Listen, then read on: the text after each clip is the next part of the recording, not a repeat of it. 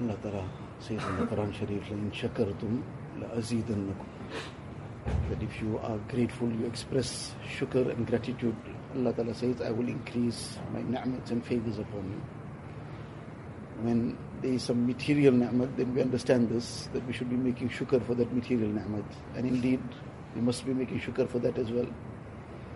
But, for example, now the ni'mat that after this period of time that we were not in the environment of the madrasa, what were the obstacles that sometimes come in a part of a person from those a'mal, from those things that he was very constant in while in madrasa.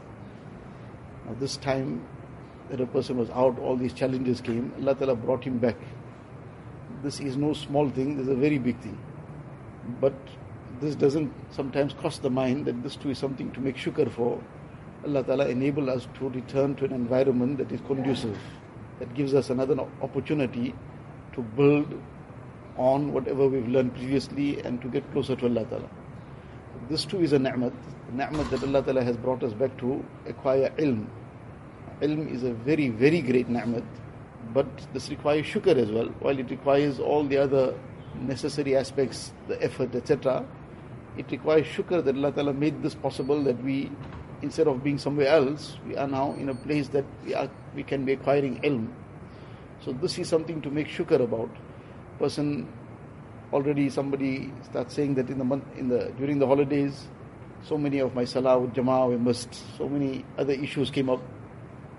This is again an opportunity to get back to Allah Ta'ala. So this requires shukr. Allah Ta'ala brought us into an environment now where all that salah, inshallah, will become easy for us to perform. Not just for while we're here, that's the other lesson, that if things didn't go the way we should have, having been maintaining it, that's a big aspect for us to be reflecting upon. That is our constancy on our amal, etc., going to be confined only within the four walls of the madrasa? Why did it not remain the way it should have been? So there's something to reflect upon and something to work towards for the future, that when we one day have to step out, we step out in a way that we continue as we were in madrasa, and in fact better.